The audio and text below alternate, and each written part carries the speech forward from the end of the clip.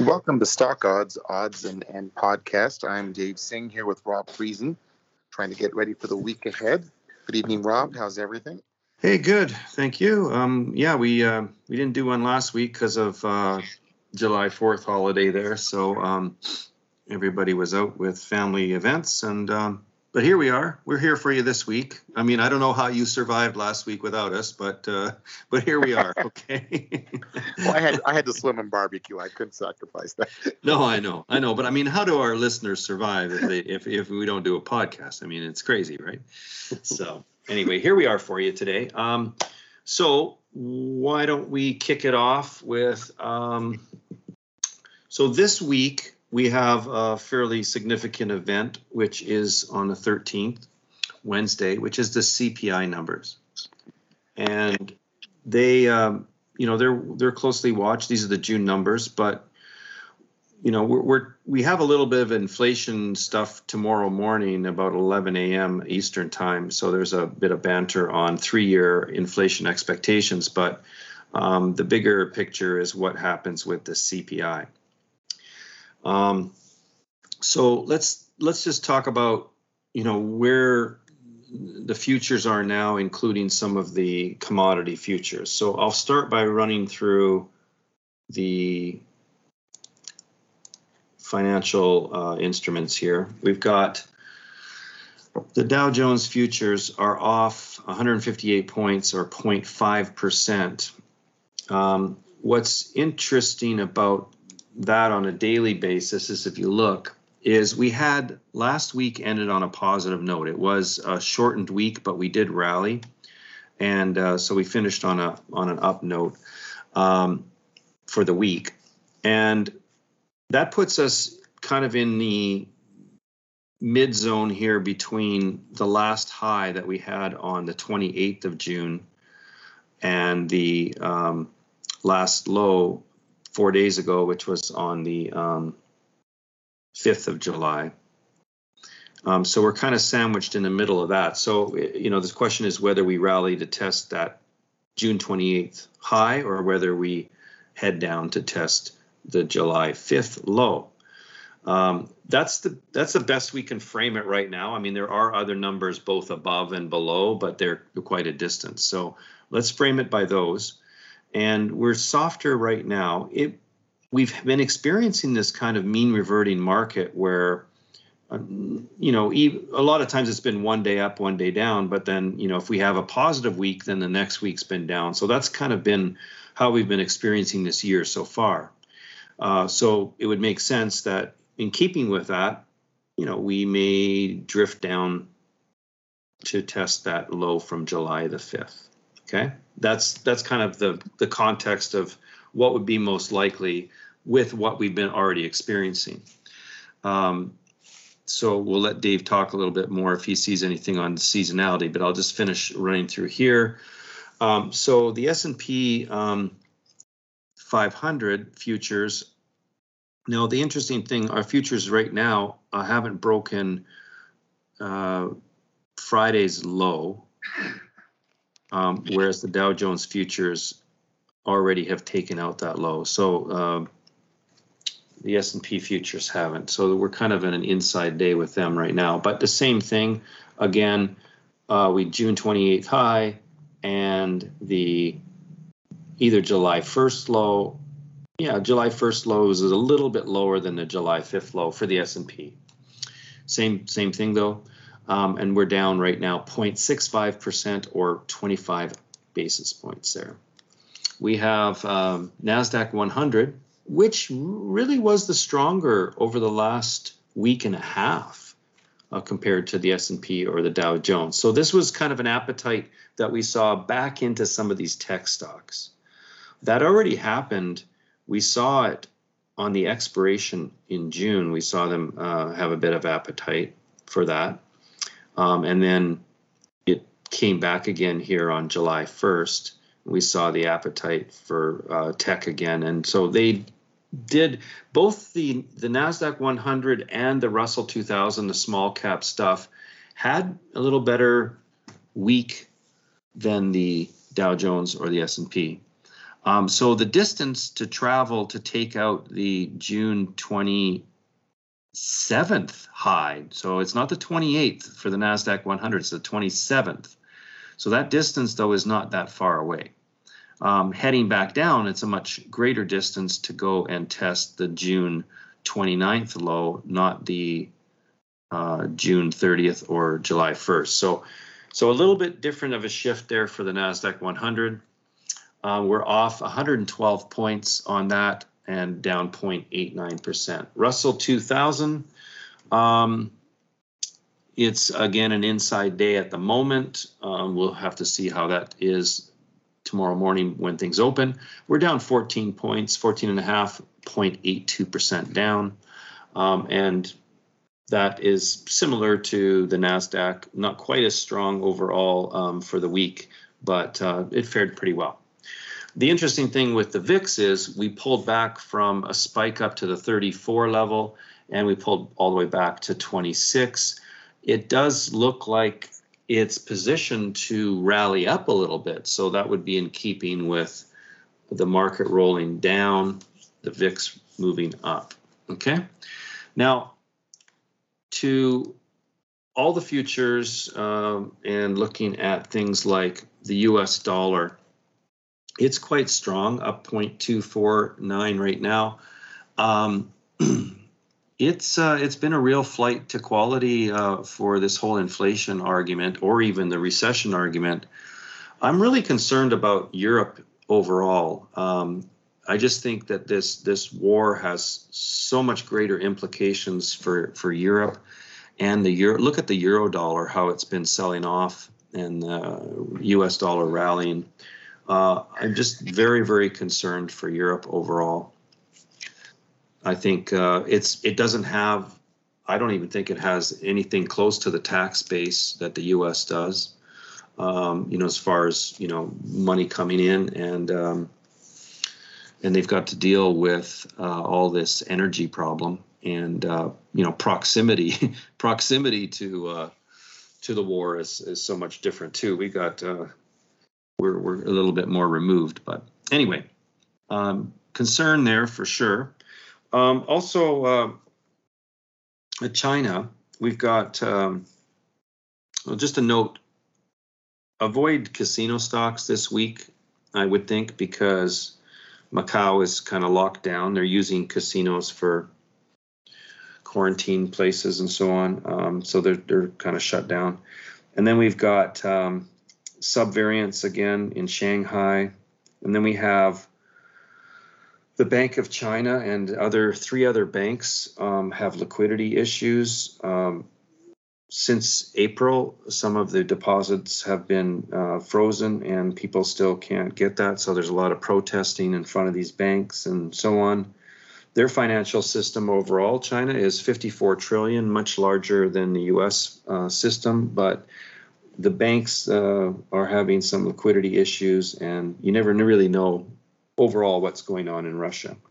So this is affecting, when you combine the recession outlooks with China's, slowdowns too, this is putting pressure on metals and even oil, even though oil should be rallying because of the war and other things like that. It's been pulling back a little bit too. So oil is a real tricky one to play. If you want to play in the group of oil, I suggest pairs, good oil pairs, and I also suggest long short baskets within the group.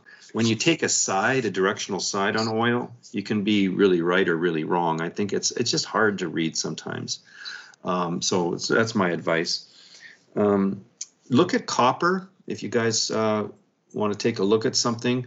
Copper on the weekly has been really a tell. And the 1 week that ended on July 8th, we did rally back up from the low, but what an incredible move down. And the weekly has taken us all the way back to the highs from 2018. So we've erased a lot of the gains that we had in 2020 and 2021, and we pulled all the way back to 2018. It's a remarkable move, and that's signaling to me, recession, slowdown globally, things like that. Because you'd think with all the EV focus and, just the whole environmental energy thing, that copper would be one of those desired commodities. And I think it was. I think that was the story, that we were anticipating that. And then, of course, with the war starting this year, and then with the inflation that started last year, and we kind of had more full blown of that now, this copper story has really sunk. So, so I'm not really super excited about basic materials. Oil is kind of iffy, and it just seems that people have gone out and they're putting money to work in some of these small caps, and some of the techs have been of interest again, and then of course you've still got your healthier value propositions, which may not perform on a day where it's risk on, but overall for the year they've still been performing much better. So it's a case of whether you hit it right on any particular day. If you just want to say, oh, today I'm going to play value, well, if it's a risk on and they're buying tech stocks, that value is going to lag substantially. Isn't that what you found, Dave? Yeah, I agree. One more thing here on the inflation side of things. There's real problems when Costco raises the price of rotisserie chicken and the food court prices. Now there's real inflation, okay? Over to you, Dave. Give us something good here. I'm scared. My $1.50 hot dog combo is going to go up, right? Well, we're approaching mid-month seasonality here. It starts on the 14th, which is Thursday, and that's after the inflation numbers coming out Wednesday. But it could be a nice play. So the month of July, the Spider's expected to do plus 2.7% in general, but for mid-month, it's 0.34. So it's a good fraction of that. So I went to look to see which sectors might be better as longer or shorter than going with SPY. So the ones of interest would be to be longer: utilities, financials, chips, SMH, some healthcare, QQQ, XLK. So a lot of financials and technology, and especially chips, might be better longer plays for the mid-month seasonality. And things on the shorter side would be materials. That ties in with what you're seeing with copper. Oil tends to be weaker during this period. The diamonds, XLC, industrials, staples, discretionary. So those are the general ETFs. And then I thought I'd look a little more granular, since we do expect financials to be one of the better longs. Which symbols within the financials might be better?